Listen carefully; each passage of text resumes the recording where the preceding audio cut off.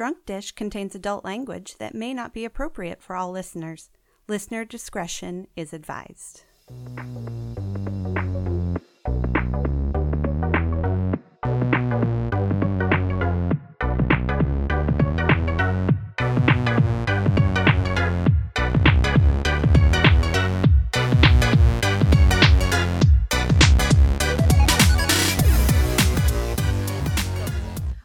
But anyways, hello and welcome to Drunk Dish, where three delicious dishes explore food history and get pickled in the process. This is episode number 31.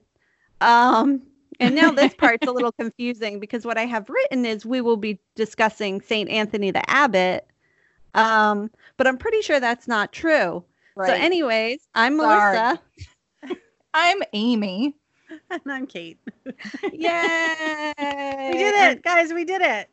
Virtual high five. Mm-hmm. Oh, that was loud. I'm sorry. I'm sorry, everybody. So now that we've introduced ourselves, every episode, Kate likes to ask us one food-related question. So, Kate, what is our question for this episode? Okay, so the picture that I just sent you guys is the reason that I thought of this question, because the picture that I just sent for you guys looks amazing to me. It's like chocolate cupcakes made with White Claw, with cherry White Claw seltzer, to I think probably have lift, I guess, in the cupcakes. I think they look delicious. So, question. Yes. Where is the picture you sent? Oh, I sent it. Text. Oh, it's on text. Yeah. Which, I mean, with Amy's service up there in the boondocks. Oh, wait, not boondocks. That's not what I meant to say. Yeah. You know what I mean. Up in the boonies. Yeah, I got it. Boonies. I got it, though. Sidebar, I would not be surprised if that was somehow racially insensitive to say boonies. You're I'm probably. going to look into it. Continue. So we see this picture of these cupcakes that I do not think look good, but oh, really? we all have different. I don't like filled. It I looks don't like know they're if filled. I don't know if they're filled. I think it's one of them looks like it. Doesn't it look like it has stuff like oozing out of it? Yeah, that one that's been bitten into. Yeah. Or like it's like undercooked. All right. Which I don't think they would put in the Food Network recipe of the day. We're not even letting Kate get her question out. We're just destroying this picture. I'm already drunk. Also, I don't like fruit and chocolate. So right there, I'm out. Oh, all right. Okay. Because I'm a fucking heathen. Anyway, this was the sort of inspiration for my question, because I don't have White Claw in my house for drinking, let alone for making with recipes, right? Amy, I assume you do. What do you think I'm drinking right now? Well, get to that. But my question is, do you have any booze in your house that is only there for a recipe? I mean go ahead. Sorry. We both said, I mean, at the same time and in the exact same way. I wasn't going to fully answer. I was just going to say, of course I do. And I don't, by a recipe, I don't mean an alcoholic beverage drink. Oh, for like a food recipe. Yes. So I meant that may be what I originally purchased it for, but when I need to improvise, I improvise. Okay. I will never go thirsty. That's my point. Same, for sure. So, and it's a pandemic out there right now. So, trying to limit the amount of times we go out to the grocery store and the liquor store. And so sometimes, I dip into the sherry that I use for tomato sauce. Oh my God, you have sherry? Oh, okay. Yeah. I could go on a whole thing right now about sherry, but I won't. I will save it for at some point, someday when I can talk about sherry on an episode. We don't have time. Okay. Now, the sherry that you have, is it cooking sherry or is it actual sherry wine? Sherry wine. Okay. Because it's I know myself. Right. So just in case. I know I'm probably going to drink some at some point. Even amongst sherries, there's so many different variations. Right. Okay. Okay. I'm Melissa? really struggling to not talk about sherry. I just learned about sherry, so it's like very fresh in my brain. I'm trying to think, and I don't think so. Like sometimes we will cook with like red wine or whatever. But we very rarely buy red wine to cook with it. Usually Greg's like, "Oh, I need red wine for this recipe." And I'm like, "Oh, I'll just open a bottle tonight and you can use some of that, or I have some left or whatever." The closest thing I could think of, which isn't a food, is when I made the clarified milk punch. Mhm. That takes port wine. Oh, okay. Okay. And I have literally only used it to make clarified milk punch. I haven't used it for anything else. So I think that might be the closest thing. And it's probably not so good because like fortified wine, you're supposed to keep in the refrigerator after you open it. And I didn't know that at the time. So it's just been sitting on my bar cart for like a year. So it's probably not any good. That's the only thing I can think of. Okay. All right. Well, mine is kind of similar to those. I have one recipe that I make that is a pasta recipe with a white cream sauce, and it calls for sweet marsala, which I would never drink in a glass. But it's delicious, and it just adds this perfectly sort of rich, sweet marsala flavor. To the dish. Yeah, no, that's a distinct flavor. Like I even know what that tastes like, and I've never had just marsala wine, just like whatever regular.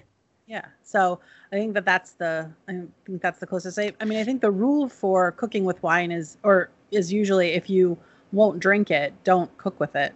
So that's a fair thing, Amy. Well, yeah, because it concentrates it, so you don't want it to be like super astringent and like bitter when you cook it all down. I think it's funny that all of ours is just like variations on wine, but not just straight wine. Mine's port, Amy's is sherry, and yours is marsala. Yeah. I think I think those are fair assessments. Yeah. I don't cook with alcohol that much, surprisingly. I like to drink it. Yeah. Same. Well, and I feel like, again, like I have like a couple of recipes for like a custard, like a French toast kind of custardy thing that you would put Bailey's in, or you would put, Kahlua in or something. But again, those are just things I would drink for drinking. So yeah, I don't have any cream liqueurs. I would probably only buy them to make something like that. Like I don't have Bailey's, I don't have Kahlua, none of that stuff. I mean, I don't currently have any of those. Well, things. yeah, but I have a fully stocked bar cart, so I feel like it's like a bit of a miss to not have any of those. But I don't know, something about creamy and alcohol to me, I just don't. Yeah. Not your favorite. It's not my thing. I would much rather just put some whiskey in my coffee than Bailey's, even though Bailey's flavor is delicious. You ever had that Haagen-Dazs? Oh my gosh. Like Bailey's shake? Oh my God. Yeah. Yep. So good. Yep. It's so good. Real That's good. all I want right now. It's 80 degrees in this room right now. Ugh. It's gross today. But anyways, that was a good question. You kind of stumped me on that one. Well, thanks, guys. Yeah, I like that I wasn't just like, oh yeah, it's whatever. I was just oh shit. Obviously. Now I feel like I have to cook more with alcohol. Nice. Well, Melissa, speaking of alcohol, what are you drinking tonight? Well, we'll talk about what I'm drinking. We got to change this up because it doesn't work anymore because I guess that's true. You say, Melissa, what are you drinking? And I mean, I set this whole thing up, so this is on me. Melissa, what are you drinking? And because we're recording remotely, I go, oh, great. But Kate and Amy, what are you drinking? So even though I already pretty much know what Amy is drinking, I would like the details. So Amy, what are you drinking? I am drinking Ruby Grapefruit White Claw. Ooh. Busting out the grapefruit. Yep. That sounds delicious. I go through 3 cans when we record an episode. So, and that was the only flavor I had 3 cans left of. Oh, you don't want to mix. Yeah. You got to stick with one. Yeah. Okay. So be consistent. Is this the first time you've had the grapefruit flavor? Oh no, I've had all the Oh, flavors. okay. Are they all good? Is there one that you like more than the rest? Yeah, I like there's a dark cherry or black cherry, and that's really good. And then there's another one that I really like that's like a red fruit, and I can't think of the name of it. Blood Strawberry? Not raspberry. Raspberry. Yeah, raspberry is my like absolute favorite. But the nice thing is that like there's like lemon and lime flavors too, and those are really good to like mix with juice to like make like a little Yeah. spritzer. So they're all I like Sure. all the flavors. They can be mixed up and added to stuff and made yummy. Nice. They are good. If I drink too many, I get a tummy ache though. Yeah, I think bubbles? my stomach's indestructible at this point. Kate, what are you drinking? I think that this may have been what I was drinking the last time we all got together. I have a Crystal Light fruit. It's not fruit punch. It's like a mango green tea mix and some Malibu. So I think that's what you were drinking when we didn't record last time. Oh, yes. Yeah. That so Amy didn't get to hear how delicious that sounds. It's really good. I just really want to throw that in a blender with some ice. Yeah. Can you imagine? Actually, it would be delicious. And I think a little bit of mint in there would make it like just real, but with ice. I've got 2 mint plants right now, honey. We can make this happen. Ooh. Let's do it. Let's do it. Okay, so I wanted, since we're doing a Saint Anthony of whatever, something this week or this episode, I wanted, of course, to keep my cocktail in the Catholic family because Catholicism is wild, y'all. It is. So I picked the Bronx cocktail, which I'll get into a little bit after I tell you the recipe about why I picked this cocktail. But anyways, this cocktail is pretty good. It's pretty much like a gin martini, but with orange juice in it. So it's 2 ounces of gin, a 1/4 ounce of dry vermouth, a 1/4 ounce of sweet vermouth, and then 1 ounce of fresh orange juice. And then 1 dash of orange bitters. Pretty much every recipe I've seen has said the orange bitters are optional, but honestly, I've had it with and without. And I think that the orange bitters 100% like take it over the top in terms of like a good cocktail. I don't know what it is about bitters. They just kind of like up the layers of the drink, if that makes any sense. I'm not a fancy person talking about like whatever, like freaking flavor profiles and stuff. That ain't me. But I really think the orange bitters like kind of bring out the flavors of the gin. And then, of course, the orange juice, which is nice. You just literally put all those ingredients into a shaker, fill it with ice, and then strain it into a chilled cocktail glass and then drink it up. It's really delicious. Honestly, I thought I wasn't going to like it. But if you're kind of like put off by martinis, because martinis tend to be pretty dry and like, I mean, it's just either vodka and gin or vermouth. So it can be a bit much. I can definitely see that. Adding just that 1 ounce of orange juice really like freshens it up and lightens it up, and it's really good. Which I love. So the reason I picked this drink specifically was because I was online and I was trying to figure out, like, I already did champagne, so I can't really talk about like the invention of champagne, which was invented by monks, Catholicism. Like, that's a really easy connection. So I stumbled across an article from the Catholic Herald about the perfect Catholic cocktail, which the fact that even exists is hilarious to me. But it is the Catholics, and Catholics know how to have a good time. Yeah, they're all about booze and partying, really. Yeah. So I pulled this directly from the site. I have a little bit more history after that, but I just want to say, because there were multiple drinks on there, and this was just one that A, we hadn't done before, and B, just seemed interesting, and I hadn't tried it. So I was like, yeah, let's do this one. So this was recommended by Charles Colomb. And I didn't write down what he's obviously a part of some church, you know, I don't know, fucking religion. Maybe the Catholic Church? No, I don't. I'm joking. I know. I'm just giving you a hard time, Melissa. I'm a little punchy. I don't know if you know that. I'm very drunk, which is why we could not move this very much later, because I had already I had a long week. This week was a long week at work. I'm sure Kate can attest to what her husband has been through this week. For sure. And I had about twice as many things to listen to and absorb this week. So it's been a long week. So I started drinking as soon as I clocked out, which was like 4:30. So this is directly from Charles Cologne. So he said, my nomination is the now little known but once prominent concoction known as the Bronx cocktail. Deeply rooted in the gritty Catholic immigrant experience, the Bronx historically having provided a refuge for Irish and Italians, among others, it rose to prominence during Prohibition, when Catholics as a whole were considered quasi-criminals by the upholders of temperance. During these horrible dry years, I just love that. During these horrible dry years, it was composed of 1/3 orange juice, 1/3 gin, and 1/6 each of dry and sweet vermouth, strained through ice and served in a martini glass with a twist of orange peel. Its ingredients moderated each other's worst attributes. The harshness of the often bathtub gin was ameliorated by the orange juice, while the frequently underage vermouths canceled out one another's failings. It was the speakeasy drink of choice from California to Maine, and was not only Al Capone's favorite drink, but the first potation ever had by Bill Wilson. Do you guys know who Bill Wilson is? No. Co-founder of Alcoholics Anonymous. Oh.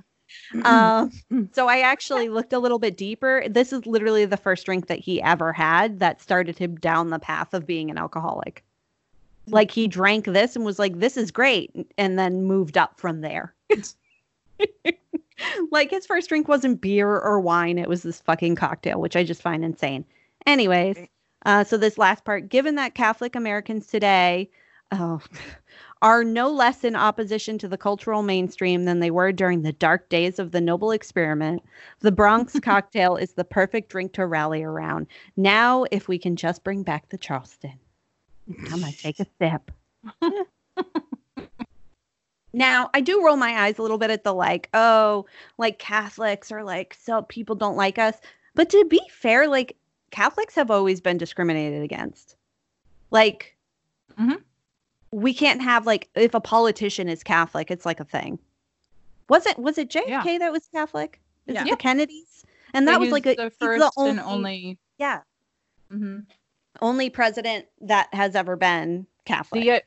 The criticism against Catholics in America has been that they can't fully, the earliest criticisms were that they couldn't fully participate in democracy because their first loyalty would always be to the Pope. Which, I mean, is that wrong? We don't need to, we don't need to.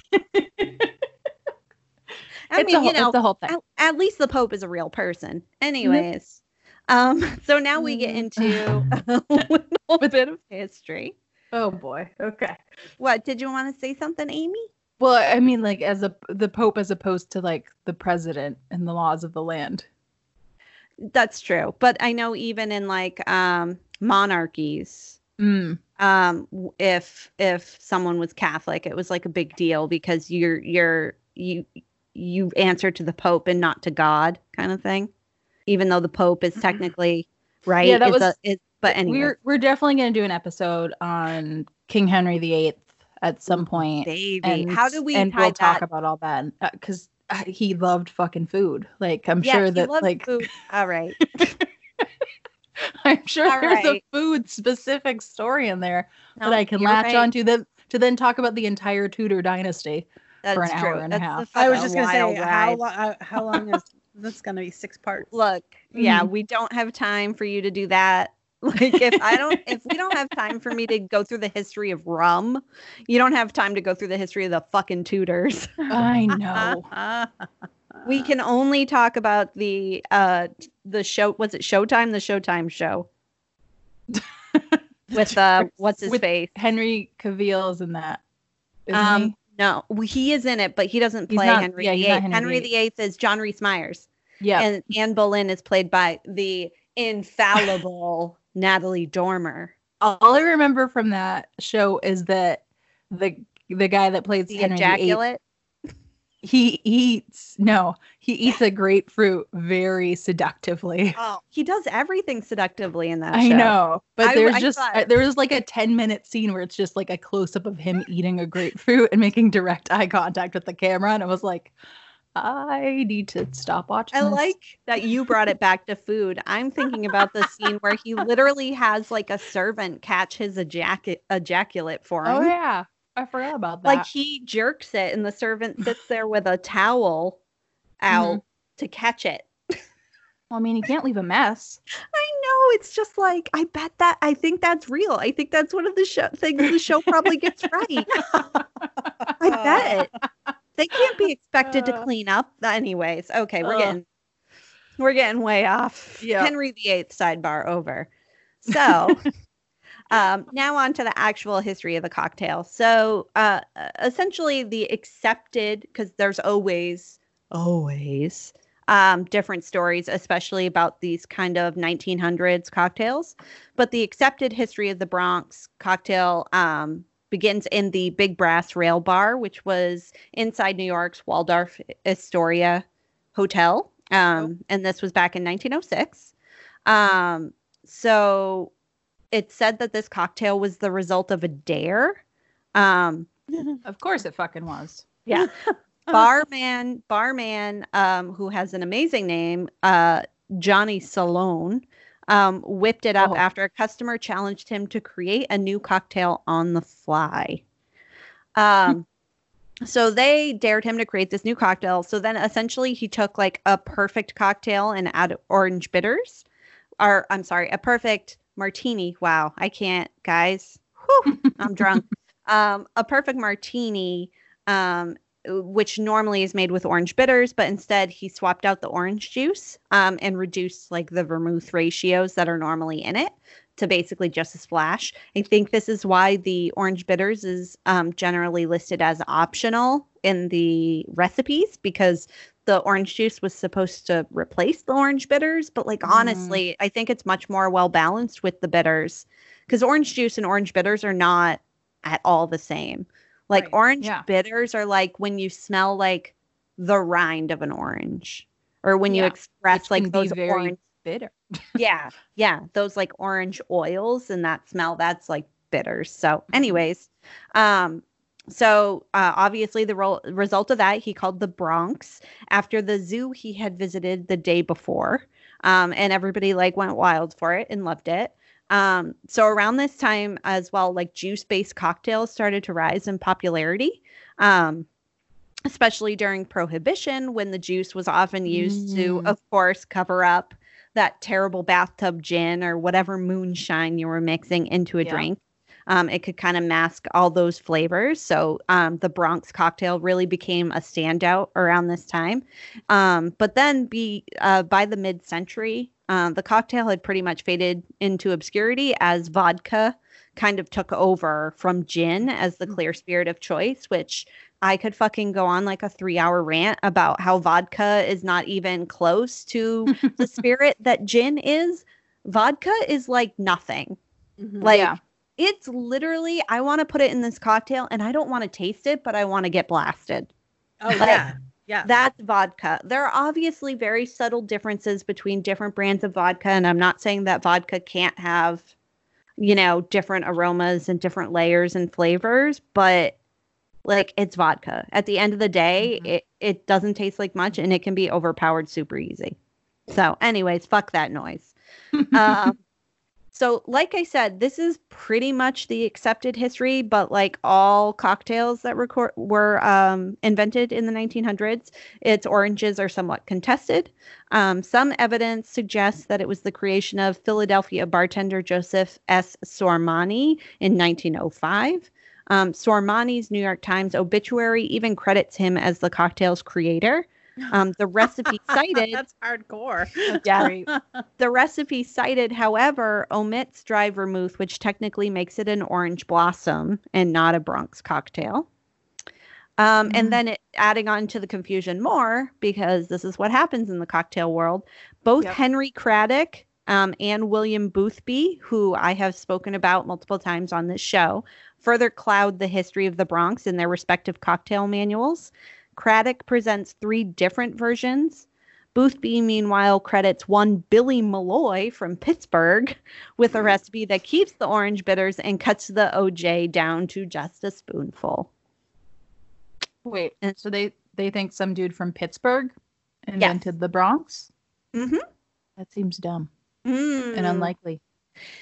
I don't know, man. These fucking cocktails, it's like a soap opera. Like, I feel like you could do a show, or like, I feel like Drunk History could do just cocktail history, like do a series of cocktail history episodes where 2 drunk people just argue about who actually invented a drink. It's like every single drink has multiple people that are like, oh, actually, I invented it like 6 months before you did. And as I said in the last episode, there is this thing that happens with humans where we often find things and invent things around the same time, seemingly separately. And while exact proportions and stuff in cocktails, that seems like a little bit like, okay, well, you didn't just like happen to come up with that around the same time. There remains the possibility that people could be inventing very similar things at the same time. I mean, I've quote unquote invented drinks that I'm sure if I really dug into the history and looked up, there's probably a variation of those exact cocktails that I supposedly invented under different names. Yeah, Melissa. Right. Hey, I try, okay? Everything has been done is the point. I know. But of course, in the 1900s, this was not the case. And I think that really just comes down from people not really like bookkeeping, essentially, like not history keeping, not writing this stuff down because they're just throwing a bunch of stuff together. They're not thinking this is going to be the next hit drink. I need to like patent it. You know what I mean? Yeah. It's wild. People just got to have more confidence in themselves. You got to assume you were the next big thing. And then you write it down, and then historians can go back and figure shit out way easier. That's true. Well, that's all I got. It'll be easier for people in the future because we've got all this, like everything is recorded now. Right. Yes. That's true. Yeah, there's a digital footprint for everything. So they'll be able to, historians of the future will be able to like recreate a moment in time. They're gonna get into 2020, man, and they're gonna be like, what the fuck? Yeah. What happened? I know. What a mess. It's a real rough year for everyone. Yeah, it's not great. Anyways, Amy. Yeah, I'm going to blame. Oh, yeah, I was going to say, I'm going to blame why I fucked up this week's topic on 2020. 2020 being a rough year. 2020's fault, okay? Yep. So in my defense, so there is I guess so. I have a lot of Catholic family members, and there is one specific Saint Anthony that always comes to mind for me, and it is Saint Anthony of Padua, who is the patron saint of lost objects. I think he's the most famous Saint Anthony, but in Catholicism, there's 1, 2, 3, 4, 5, 6 different Saint Anthonys. There's 6 of them. Can I real quick in my defense? Because I picked these saints. All the saints in the list I picked. But in my defense, I specifically looked for saints who were saints of like insert food or insert food like process. Patron saint of farming, patron saint of butchers, patron saint of beer. So I wasn't looking like, I mean, I'm sure you're going to talk about like the St. Anthony's feast and whatever, right? That's like boss. You'll get into it. But like, you say, oh, he's the patron saint of lost objects. Why would I pick that? Without doing all the research. Without doing all the research that you're going to do. I don't fucking know. He has like one of the world's most famous feast days. And that's why I thought. Saint Anthony. And we've mentioned it before when we talked about Boston food in the North End food, and like we had like, I'm not saying like I should have read more closely.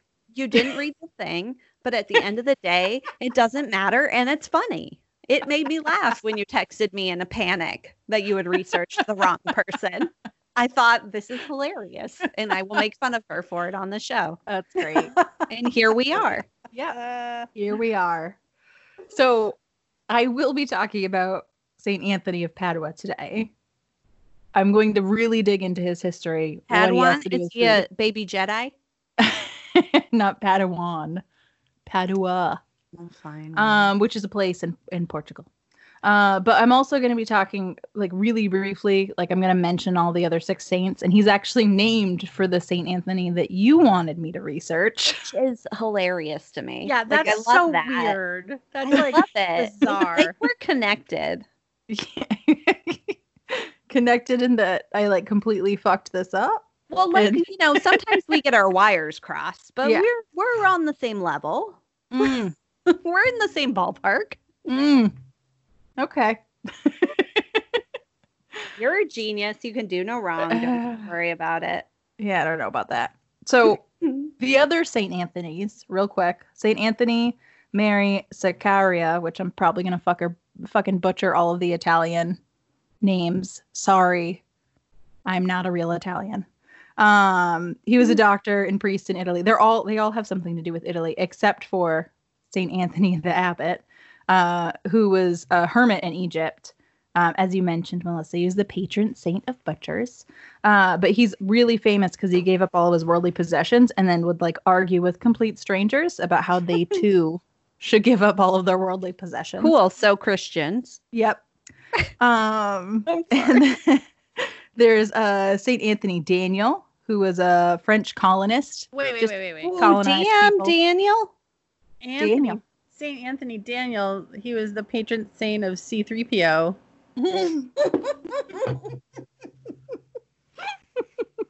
I think Amy and I were both taking drinks Yep. of our drink when you said that. It was Oh, that very went up my good. nose. Sorry. Kate, bubbles. Kate, No- you're such nosy a bubbles. nerd. Yeah, that's the I thing. love it. Oh, and there's St. Anthony Mary Pucci, who was an Italian priest, and he cared for the sick. Pucci is a fun name to say. Yeah. It's especially Pucci is- fun when you've been drinking. So like I said, Melissa, I thought you wanted me, because I didn't read, I thought you wanted me to go over St. Anthony of Padua, the patron saint of lost objects, because there is like, he has the biggest fucking feast day out of all of the saints. So feast days in Catholicism used to be like way bigger and more important than they are today. St. Anthony's feast, which when celebrated in Boston, is called the Feast of Feasts. It's an annual celebration. That's never happening again. Yeah. I was just about to be like, we should go to that. Oh, wait, Yeah. it's 2020. Okay. Yeah. Continue. Yeah, maybe in like 5 years. Yeah. But it's a huge deal in Boston and New York City, anywhere where there's like a big Italian immigrant population.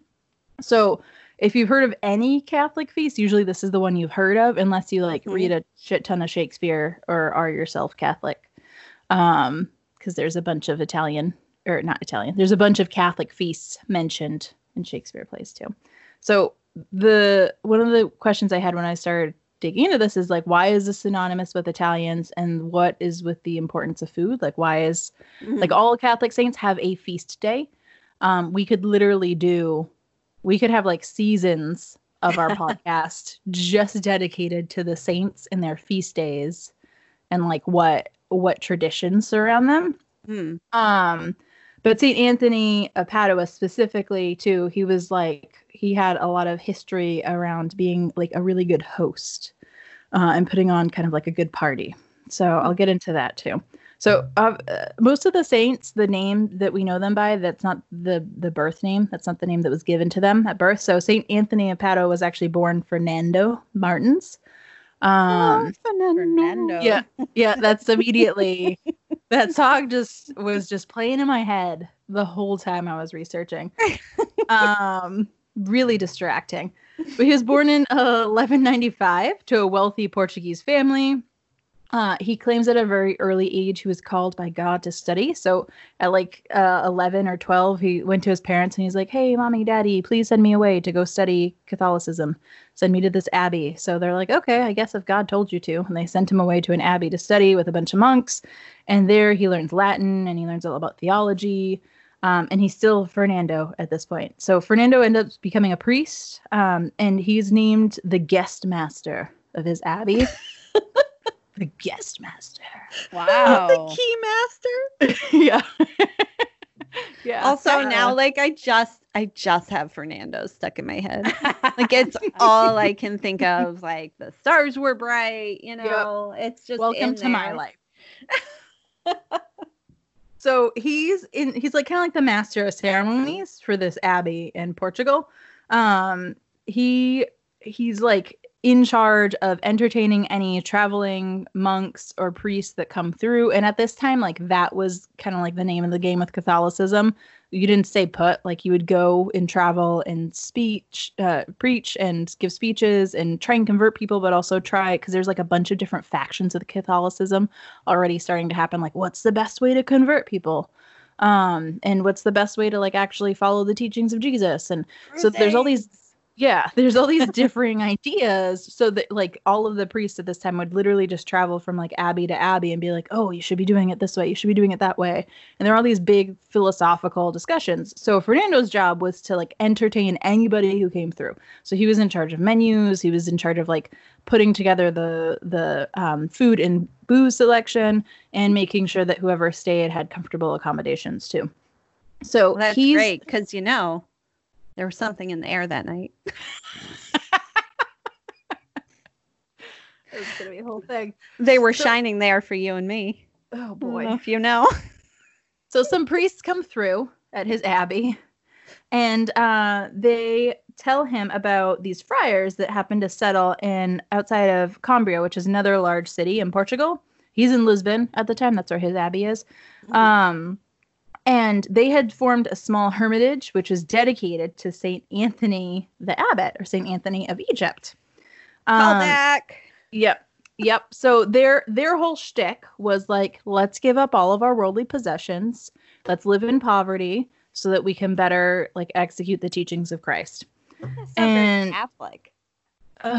Well, it is though. That's the thing. Like the whole idolatry stuff that really ramped up actually after Protestantism ramped up. I mean, the church had corruption and was like spending a bunch of money on shit didn't need to spend on. But when Martin Luther like hammered his 99 complaints to the fucking front doors of the church, the Catholics freaked the fuck out and spent all of their money on like Michelangelo and like amazing paintings and sculptures. And like that's when the idolatry got crazy out of hand. Oh, okay. Is in response to that, because they're like, "Oh, people are complaining about this. Let's razzle dazzle them. That'll win them back." They fucking Richard Gere that shit real quick.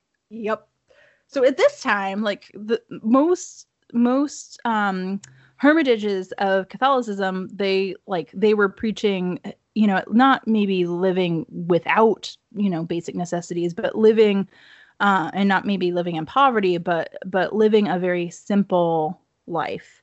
And really being of service to their specific communities. So some of them, like their focus was on traveling. Some of them, their focus was on poverty. Some of them, their focus was on feeding the poor and living among them. So they all had like these little kind of like niches that they would like get into as a way to like gain further support in their communities. But they were really the only like game in town too. So they didn't have to worry about like losing people.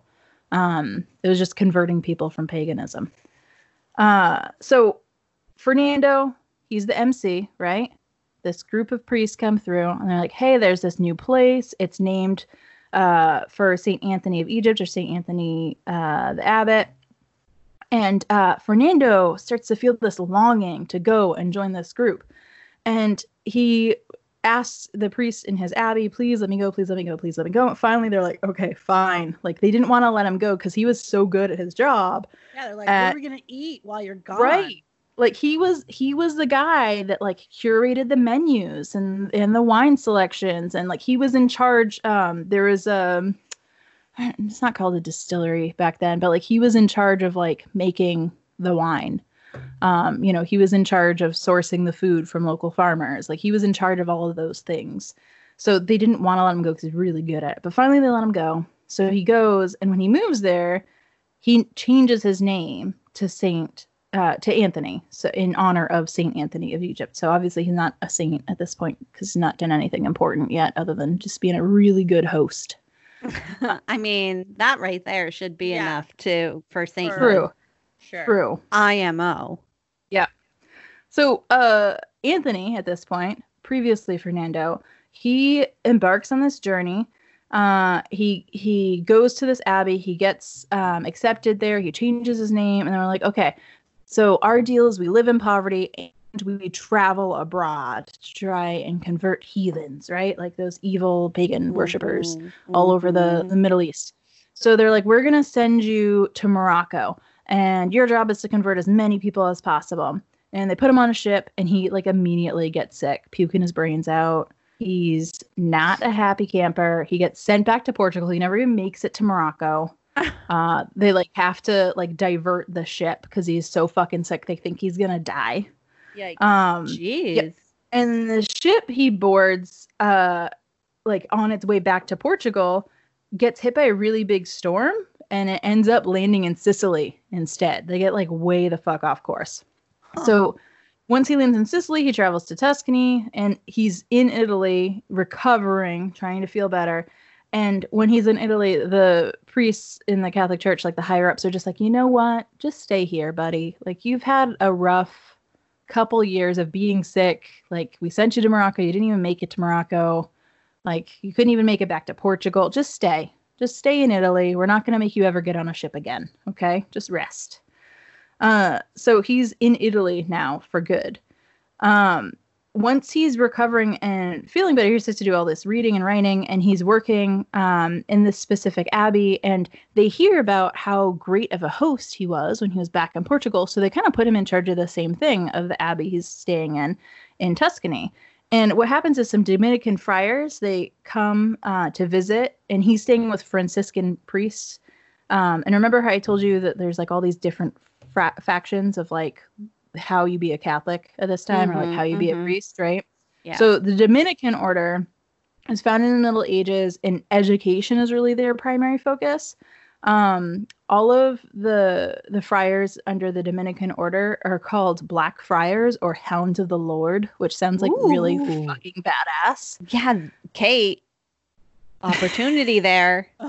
Yeah, Hounds of the Lord or Black Friars. I like it. Yep. That's your new band name. Definitely. I'm trying to decide which. Like, I think Black Friars is the name of the band, and Hounds of the Lord is the first record. Yeah. Oh, Kate. That's good. Right? You are a genius. Always That's thinking great. outside the box. Yep. I love it. Yep. Okay. Hounds of the Lord. First the album. Latin nerd. The Latin nerd in me really appreciates why they're called Hounds of the Lord. It's a pun. Because Dominican, if you're speaking Latin, you separate it into two words. It's Domini, which is the Lord, and Canes, which is hounds. Oh. Yeah. Nerd. It's a slow burn, but it's there. I like it. Yeah. I don't get it. It's in Latin, if you take the word Dominican and you split it into two, it's Domini, which is God, and Cain, which is hound. You know, it wasn't that I'm stupid. It's that I wasn't listening because I was taking note that I want to call the episode Hounds of the Lord. And I was trying to figure out how to quickly do that. And in my rush, I wasn't listening to what you said. So I am actually a smart person. Continue. Smart person. So like I said, education's their primary focus. And their whole shtick was like, okay, if people just knew about Jesus, if we just educated them, they'd be on our side. They just don't know. That's it. They just don't know. That's always what it is, right? Yeah. They're just ignorant. Yep. If we enlighten them. Exactly. So that was their plan, was they're going to travel the world and educate people in the ways of Jesus Christ. And then the Franciscans, which is who Anthony is staying with at this time, they're founded by this dude named Francis Assisi. And they require that extreme poverty that we were talking about before, right? The same thing that St. Anthony of Egypt or St. Anthony the Abbot was really into was extreme poverty, like live in a fucking cave, be a hermit, have nothing, and tell everybody how awesome it is until they join your cult. Yeah, I don't get it. Why does that accomplish? Just I have misery. a It's not like they're making money and they're giving it away. Sorry, Kate. What? No, it's okay. It's okay. It was a good comment. So this has nothing to do with anything, but my my grandparents who are Catholic, when my grandfather, this is a silly thing, but when my grandfather retired, my nono, when he retired, his name is Frank, and my nunny, my grandmother, used to call him Sir Francis of Retirement, and it was like the funniest thing, because they were like these two super devout, adorable Catholic Italian people who she just thought it was the funniest thing. Sidebar over. That's really cute. Sidebar. Old people are so cute. Oh my gosh, they're adorable. Except, when they're racist and voting for Trump. But otherwise, old people are so cute. Oh no, my no is he's on the right side of history on this one. Guys, there's I want to call it a banner, but there's got to be a better word. It's the size of my fucking house, and it says Trump 2020, no more bullshit. Billboard? It's no, it's cloth. Like it waves in the wind, but like it has to be weighted down. It's held up by a fucking crane. Where is this? In Tilton, New Hampshire.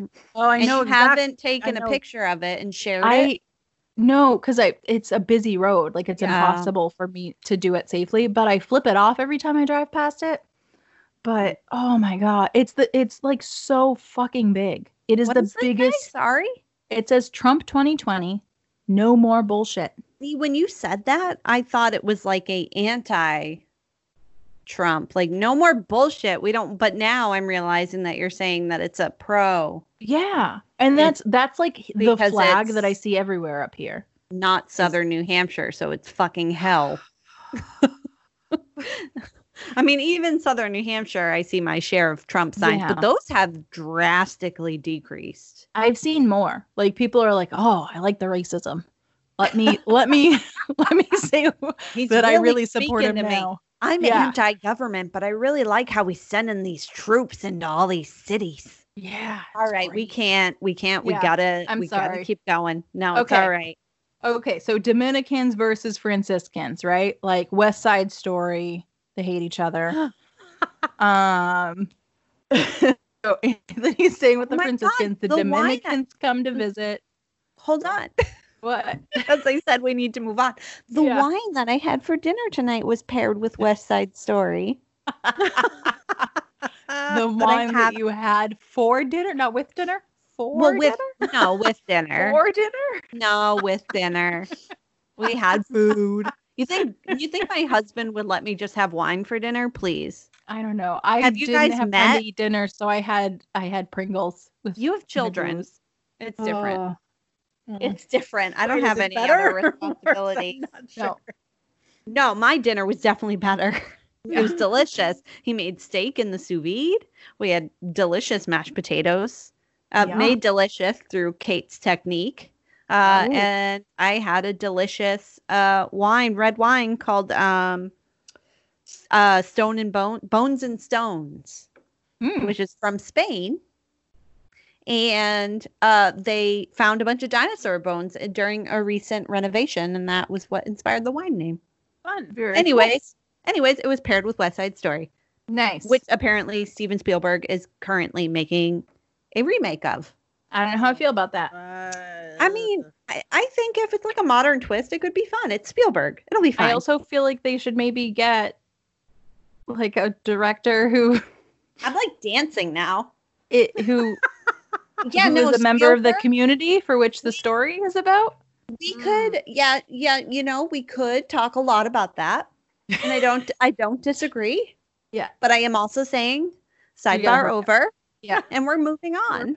It's a very responsible thing to do. Okay, so Dominicans, Franciscans, they hate each other. They're visiting. Yeah. It's like the worst family reunion ever. And the Franciscans were like, oh, these fucking Dominicans, they're going to obviously like take over this whole like get together. They're going to be the one that delivers like this, like the sermon this week. And the Dominicans were thinking, oh, these fucking Franciscans, I hate them. They're probably going to take over the Sunday and they're going to deliver the sermon. And then it gets to like Saturday and both sides realize, oh, shit, they aren't. And I didn't prepare anything. Fuck. They're both being too polite to be like, I'm doing the sermon. Yeah. No, they were both like sophomores in high school, and they were like, oh shit, my science partners, my science, yeah, god damn it. I thought they were gonna do it all. I thought I was just making the poster. So enter the kid who always gets stuck with the fucking bill, Anthony. God. They're like, hey, now is this a fucking metaphor for you, Amy? I don't know what to call it, a metaphor or an allegory. Maybe. Analogy. I don't know English words. But Anthony, so they're like, dude, we've heard about you. You're the hostess with the mostest, but a dude. Host with the most. Host with the most. I don't know. You're Beetlejuice. You got your shit together. We need you to do this. Yeah, I need you to do this. And he's like, I'm not really comfortable. No, I'm good. And all the priests are like, just speak from the heart. Let the Holy Spirit inform you. And he's like, fuck, I can't say no now, because then they're going to think that the Holy Spirit doesn't speak through me, and all my priest friends are going to make fun of me. Yeah, they're going to think that I don't hear the voice of God, and, it's bad. Exactly. So Anthony ends up delivering this like really amazing, moving speech to both groups, and he ends up impressing both groups, which is really fucking hard to do because they hate each other and they have completely different opinions on how Catholicism should be run. Mm-hmm. And Francis of Assisi, who later becomes a saint too, the guy who founded the Franciscan order, he's in the audience and he's like, oh shit, this guy is good. He knows what he's talking about. Dang, this guy spits fire. Yes. And brimstone. Yeah. Don't take my cool youth language, Kate, and ruin it. I'm sorry, was that cool? You proved it. Cool youth slang? I'm not. Spitting fucking hot fire, Kate. Oh my God. So Assisi at this time, he's a big fucking deal in Catholicism. So he later becomes the patron saint of Italy after his death. And he also becomes the patron saint of animals. His feast day is October 4th, FYI. He's also responsible for making the Eucharist a thing. So eating the little cracker, like the body of Christ. I mean, I like pro-cannibalism. Get to eat during a sermon. Yep. I get weak if I don't eat every hour. Yeah. Yeah. Okay. He also experienced the stigmata. Oh, shit. Yeah. Wait, really? Yeah. Well, I mean, according to Catholicism, I don't know how much we can trust stabbed himself, right? So he had what's called an apparition of seraphic angels in religious ecstasy, which sounds like a wet dream for God. Yeah. I'm just going to say. Religious ecstasy? Fuck yeah. Yeah, there's an amazing poem written by a nun around this time where she talks about getting speared by an angel, and it's very erotic. I highly recommend. Please to email. I will read.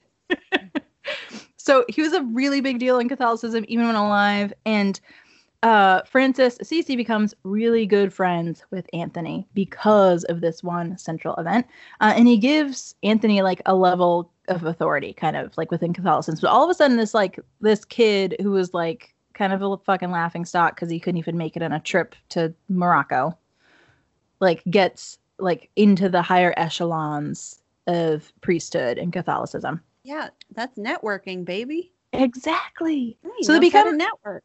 Yeah, they become best of friends. And Francis, it's really important because Francis distrusts others. Mostly, he's kind of got his head down and just working on his own poverty spiel. Like every Francis I've ever met. Oh, and yeah, he also thinks that the Franciscan monks have started to just play poor, and that they aren't their hearts aren't really into the whole vow of poverty thing. So there's a bunch of division in the church. And Francis decides to put Anthony in charge of education for all the friars because he's like, this guy He knows his shit. He knows what's up. And Anthony ends up writing a book, to educate the men. And he literally writes the book on how to educate future generations of priests and friars. And the book ends up getting stolen. And then Anthony prays for its return. The thief returns it. Never is identified. But that's why he becomes the patron saint of lost objects. Is because he prayed for something lost to be found, and it was. So that was one of his miracles, which later leads to his sainthood. Wait. His miracle was that some dude was like, what the fuck is this book? I'm not interested in this shit. I'm just going to take it back. Mm-hmm. Like, that's his miracle.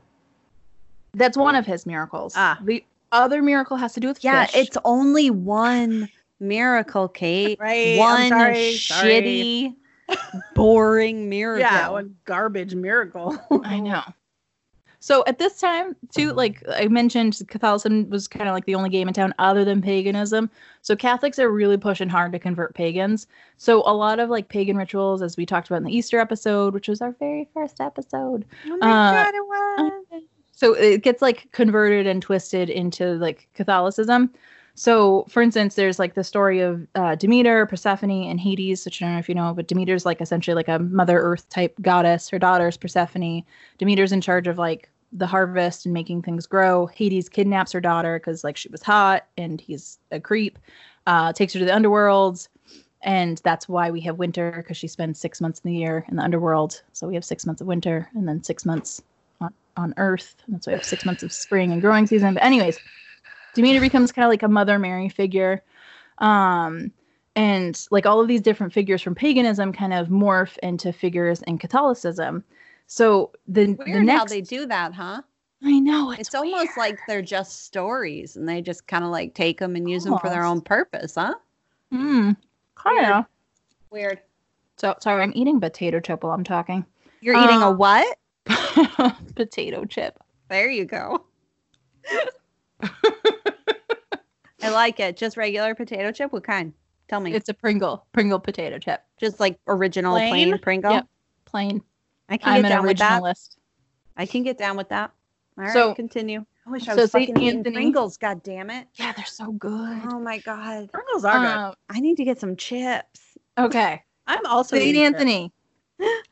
His next miracle is that he goes in front of a Catholic church to priest, and there's a group of heretics, fucking pagans, and he attempts to preach to them, and they don't want to listen to him because they're like, dude, you're fucking Catholic, we're pagan, we just don't do the same thing, right? So instead he walks away from the heretics and he goes to the water and just preaches to the fish, and then the fish congregate around him, and the heretics are like, shit, he can control nature. He must really be preaching the words of God. So he just had like crackers in his pocket? Yeah, probably. He was definitely fucking feeding the fish. Yeah.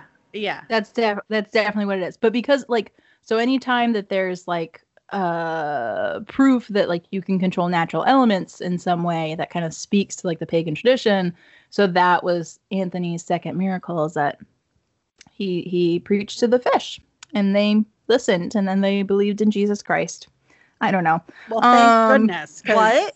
You would hate to have. I'm sorry. I was getting chips. God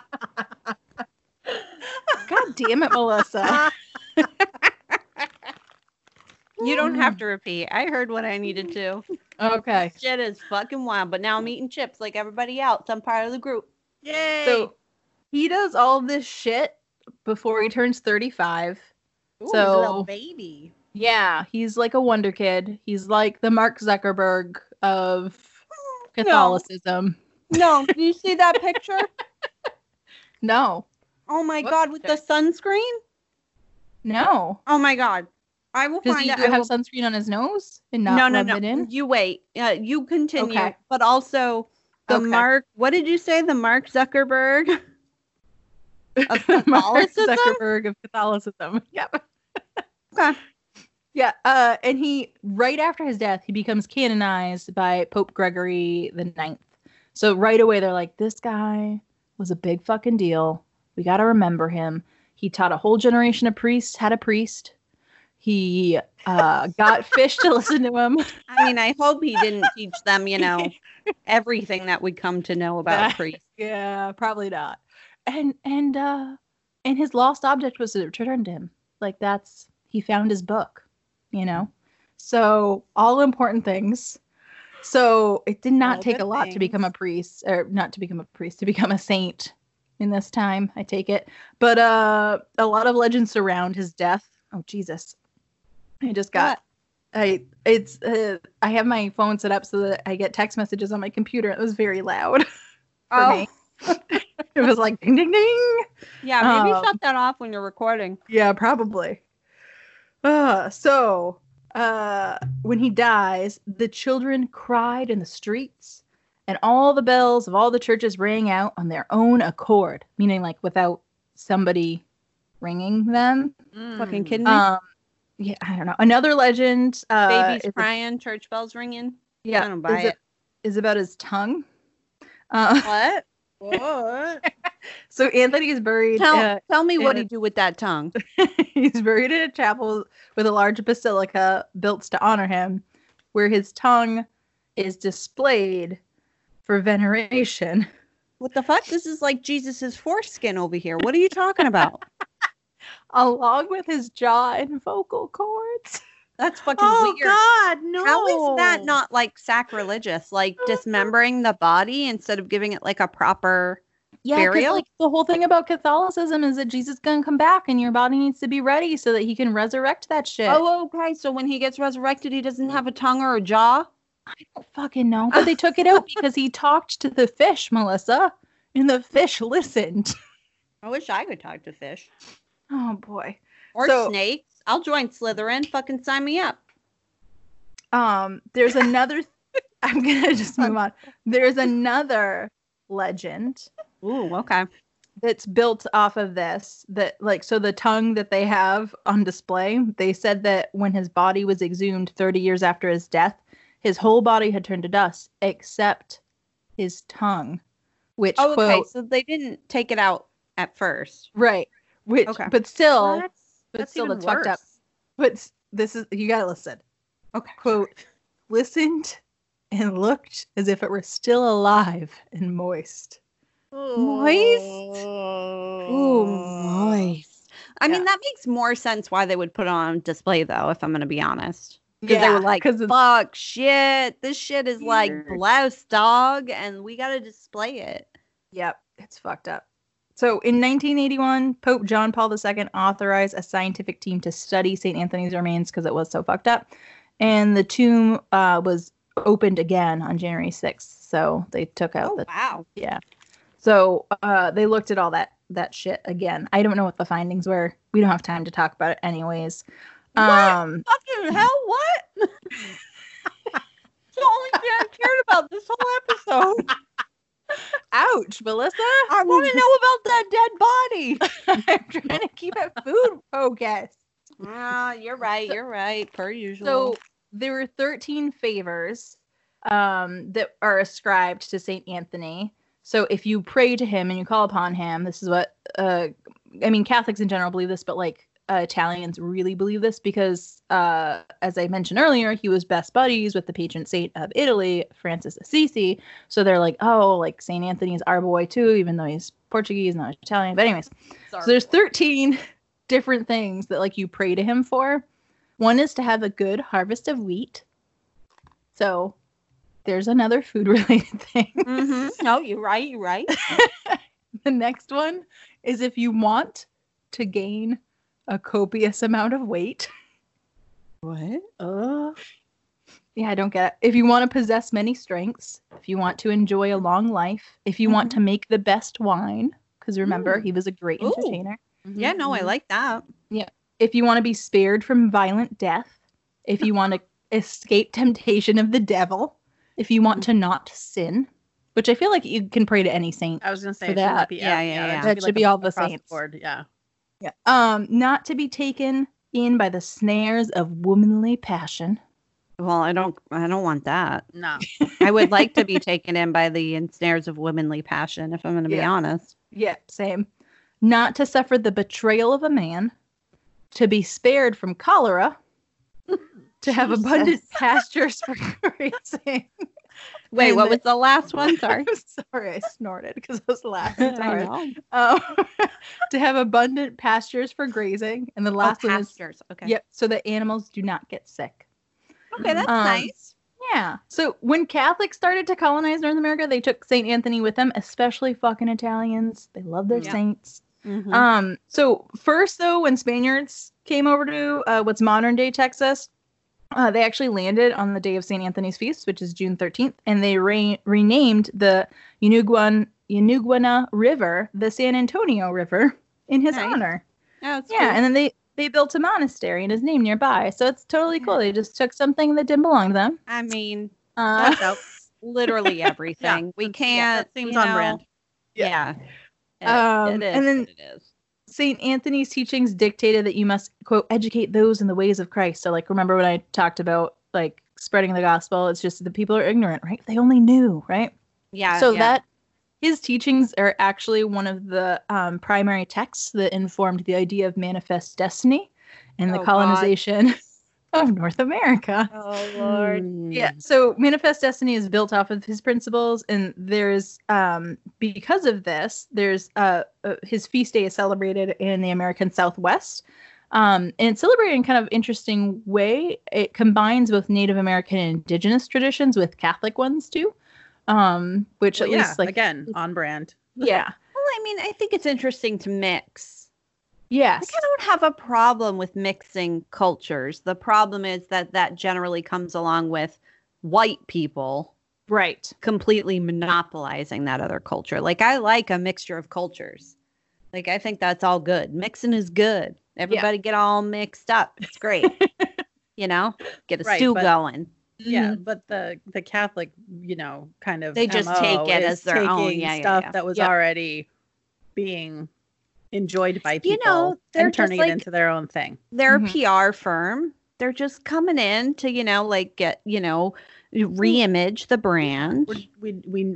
These are the things that you're comfortable with. We want to make sure that you have things that are, sure. For sure. Yep. So there's this like really interesting dichotomy with St. Anthony because he is the patron saint of lost objects and things, and literally all of the indigenous people in North America are displaced in his name. So there's this really weird push and pull going on there. And then that has nothing to do with him, to be fair. Right. Like, he has obviously no control. Yeah. After he's gone, what his name and everything is used for. So the fact that he's a patron saint of lost objects are what makes him resonate so much with Italians too. So when there's two reasons why the first Italian diaspora happens. And one is that there's this mass migration in the 1880s because the Kingdom of Italy forms. So it unites all these separate like city-states into one entity. And a lot of people didn't like that because it removed kind of local control. And then the other is in the 1920s because of the rise of fascism. Both of these things led to like a really destabilized economy in Italy, specifically in Sicily and southern Italy. I mean, they picked the wrong side, dog. Oh, yeah, I know. I never forget like learning about World War I and how Italians literally rode to war on bicycles. Bros, what were you doing? I don't know. But they didn't have work and they didn't have food. So there were circumstances. Right. There were mitigating circumstances. That's a different podcast, though. Yep. So obviously the diaspora didn't affect Italians universally. So it was predominantly poor rural Italians from southern Italy that were forced to move in search of work and food. And most came to the American Northeast. So that's why we have huge Italian American populations in cities like New York and Boston. And then these same poor rural Italians are the ones that held on to this kind of like hybrid of the bastardization of Catholic practices and pagan practices. So they were the ones that were converted to Catholicism, but only converted to Catholicism because they're like, oh, like the earth goddess is just like Mother Mary. So they really like latched on to St. Anthony and his teachings because they liked the idea of being able to like, it's almost like praying to different deities, right? Like praying to the saints, like of, so there's a saint of lost objects, there's a saint of animals, there's a saint of the harvest, there's there's all these, it's almost like having different deities. So when they were forced from their homes, they felt lost, and they brought St. Anthony with them. So it was a connection back to their home and the old world. So Feast of St. Anthony, it happens on June 13th, which is the day that commemorates his death. In the north end of Boston, however, the Feast of St. Anthony, which we know as the Feast of Feasts, happens on his birthday instead, which is late August. So that's one of those like weird things that isn't like by the books with Catholicism. Sure, and it's because it was the rural Italians who brought this practice over, and they combined it with several pagan holidays that happened in August to commemorate the harvest. I feel like that makes it better. Yes. That's cooler. So like the Feast of Feasts, like the event that happens in Boston's North End is this commemoration of St. Anthony, but also this commemoration of this kind of like hybrid way of life for rural Italians who migrated and brought their traditions with them, and led to generations of Italian Americans that have this kind of like weird hybrid understanding of Catholicism and religious practices. It was called Feast of Feasts originally by the Guinness Book of World Records because it is literally one of the largest religious feast days in celebration. The only other would probably be Mardi Gras, which we need to do an episode on at some point. But on the list, girl. I know. But most people know St. Anthony at least, because of his feast day, if they're not Catholic. Like that's what they know of him.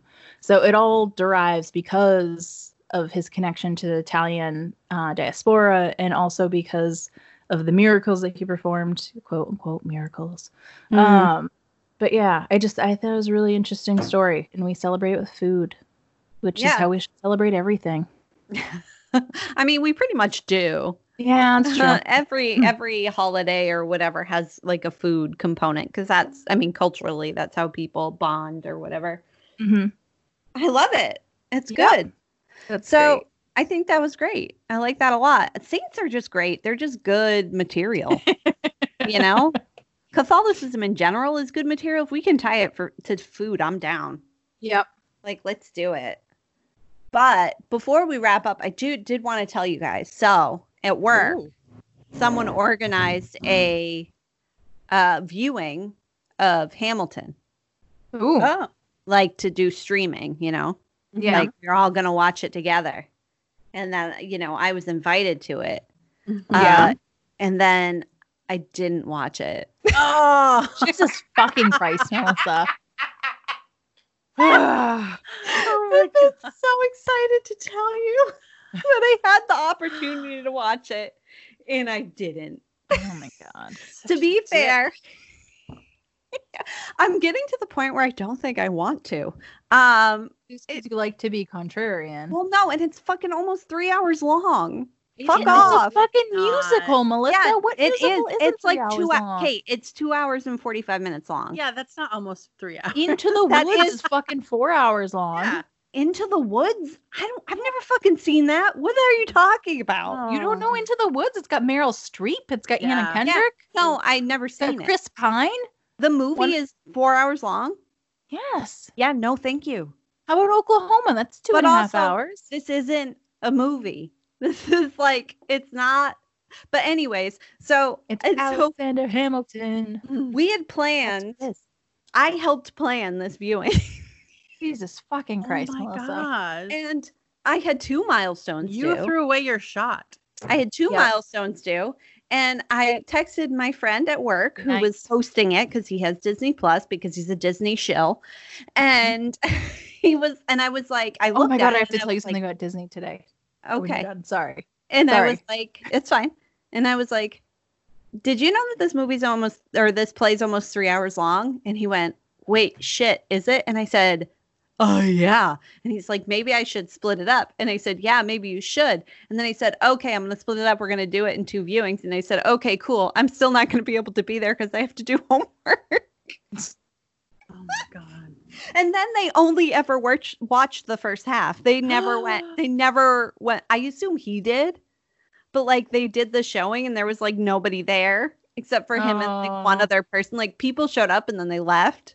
And then there was only him and one other person. And they were like, are we going to do this again? And they were like, no. So it ended tragically.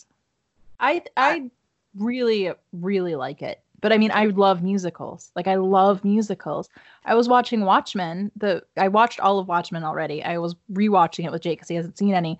And it's the first episode where they have Oklahoma mentioned, like the play Oklahoma mentioned, and they're singing songs. And I'm like, the song he's singing is the most technically difficult song in Oklahoma. Like I'm like nerding the fuck out over Oklahoma references and Watchmen. So like that's the kind of person I am. But I'm not like a Broadway musical person. I enjoy musical movies that are musicals. But I'm not like, and I mean, like, I saw Wicked, like, if I'm live in there, of course, I mean, any live show is a fucking ball. Like, I'm probably going to enjoy myself. But, like, I've only ever seen, like, I saw Wicked. And then, like, I've seen plays at, like, the Palace Theater, which are, like, smaller. Like, I've gone to, like, a lot of Christmas specials and stuff. But, like, it's just not my thing. And then, maybe I got poisoned by people on the internet. I don't know. Yeah, I just a lot of people saying how corny and stupid it is, and I was just like, it probably is. Okay, like if you've never watched a fucking musical in your life, then yeah, it's corny and stupid. I can't imagine that these. And you think that there are people that we can't. I didn't mean for this to get into a hole.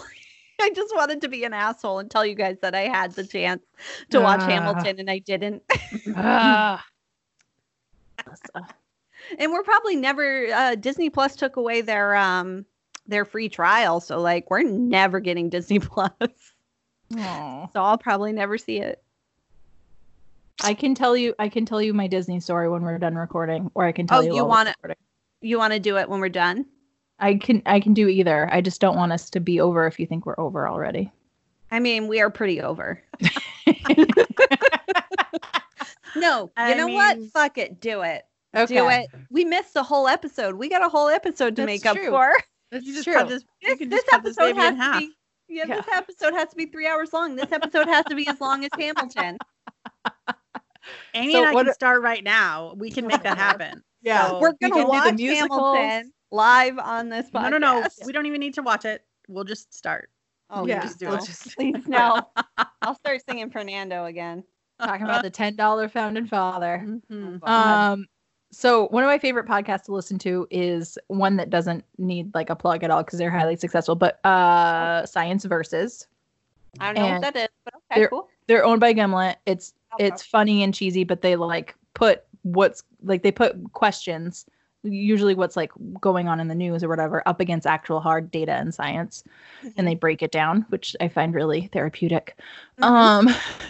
But I was listening to an older episode today, and it's Science versus Lemmings. So no. I don't want to. But go ahead. So they dispelled that lemmings commit mass suicide. Yeah. Oh no, I know they don't actually do that. Oh yeah. They traced it back to a Disney documentary in which Disney forced lemmings to commit mass suicide. So, just what was the podcast called? Science Versus. Okay. Just another example of how evil Disney is. But I thought it was really horrible and interesting at the same time. I was driving my car and literally started screaming, "What the fucking fuck?" Yeah. Yeah, no, it's terrible. If you don't know, listeners, Kate, you know about this, right? What's that? The lemmings thing? What's that? Obviously did not explain it well. I guess I'm not Well, sure. I kind of interrupted you because I was like, I know what this is and I hate it. Yeah. So there's a common belief is that lemmings commit mass suicide, right? When you call someone a lemming, it means that they're dumb and they commit to herd mentality, right? Yeah. So that's actually not true. There's no evidence that lemmings have ever done that. The only piece of evidence, hard evidence that there has been that lemmings have done that was a 1958 documentary that Disney put out called the Great Wide World of Disney or something like that. It won a bunch of awards. Yeah. But they went to the Arctic and they filmed a bunch of different types of animals, lemmings included. And they have this like really gripping scene of lemmings committing mass suicide and jumping over a cliff together. And it turns out years later that we find out that was actually completely staged, where they paid indigenous kids in New Zealand to go round up lemmings, a quarter a lemming, and then they corralled them into like a very tiny space and then like herded them and forced them to jump to their deaths from a cliff, and filmed it and edited it in such a way that it looked like they were just doing it naturally. Mm-hmm. So they killed a bunch of lemmings, and they interviewed Roy Disney in like the 80s about it. And he's like, yeah, we lost a few lemmings, but I mean, we would have anyways, because they're lemmings. And I'm like, no, the reason why people think that shit is because of your documentary. Yeah, that's not true. Yeah. So that is wild. It makes me so mad. It's so upsetting. It includes so many problematic things like horrible use of capitalism, horrible abuse of like indigenous people. The thought to do that, the thought that this would be more compelling if we like, who even fucking comes up with that? I'm fucking having an aneurysm right now. I'm sorry.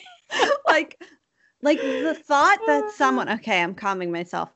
The thought that, say, the producer had to have the thought, what would sell this? If we produced a lie that said that lemmings will just follow each other off of a cliff and commit mass suicide, wouldn't that be wild? And the people around him went, wow, that's a really compelling idea. Yep. And that transferred to them fucking paying indigenous people to fucking corral lemmings and push them off a goddamn fucking cliff. Yep. Yeah. How does that fucking happen?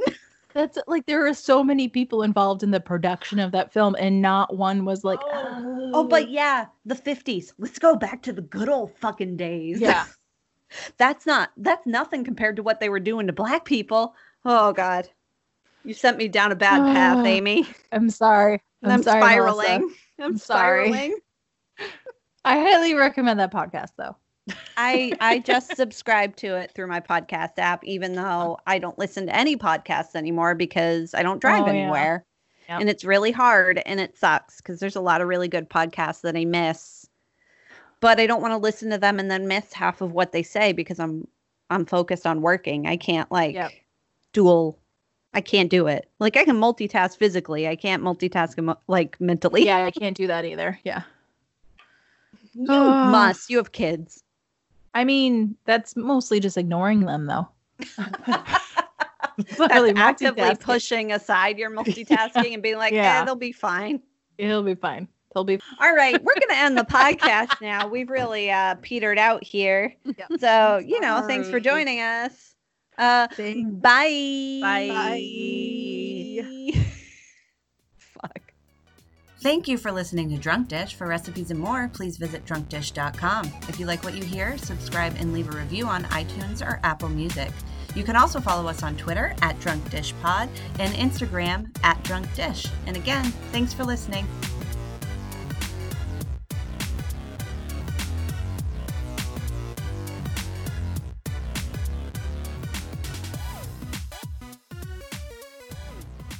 It's good. That's wild. Did you guys look at the picture I posted in the chat? Not yet. No. Please look at it. I want you to see for yourselves the Mark Zuckerberg of Catholicism, which is Mark Zuckerberg. What? What the fuck? He's in whiteface. He's in whiteface. Is it sunscreen? Is it Bigfoot? What is going on there? It's sunscreen. And I felt bad. Like, when I first saw it, I got really freaked out by it. And I was like, I'm going to see this in my fucking window at night. Like, I can't. But then someone pointed out something that I don't know. I didn't do any research into it. I'm just taking this at face value from what someone that I trust on the internet said. That like the clear sunscreen that we wear is actually really bad for the environment. And it comes off in the water and it like kills fish and stuff. Where and it's whatever makes it able to be clear that is the bad thing. So him wearing like opaque sunscreen is actually like good for the environment or something. But but it's terrifying. Yeah. What is he holding on to? Why is his butt perky? He's on. So if there's a full picture, he's on like a wakeboard kind of thing. Like he's okay. like skiing, but the not a pose. ski. It's like a board. Yeah. Okay. Yeah, this was just to give you a little bit closer. I can't look at it. No, That's it's like that's it's seriously horrifying. that like. Oh no.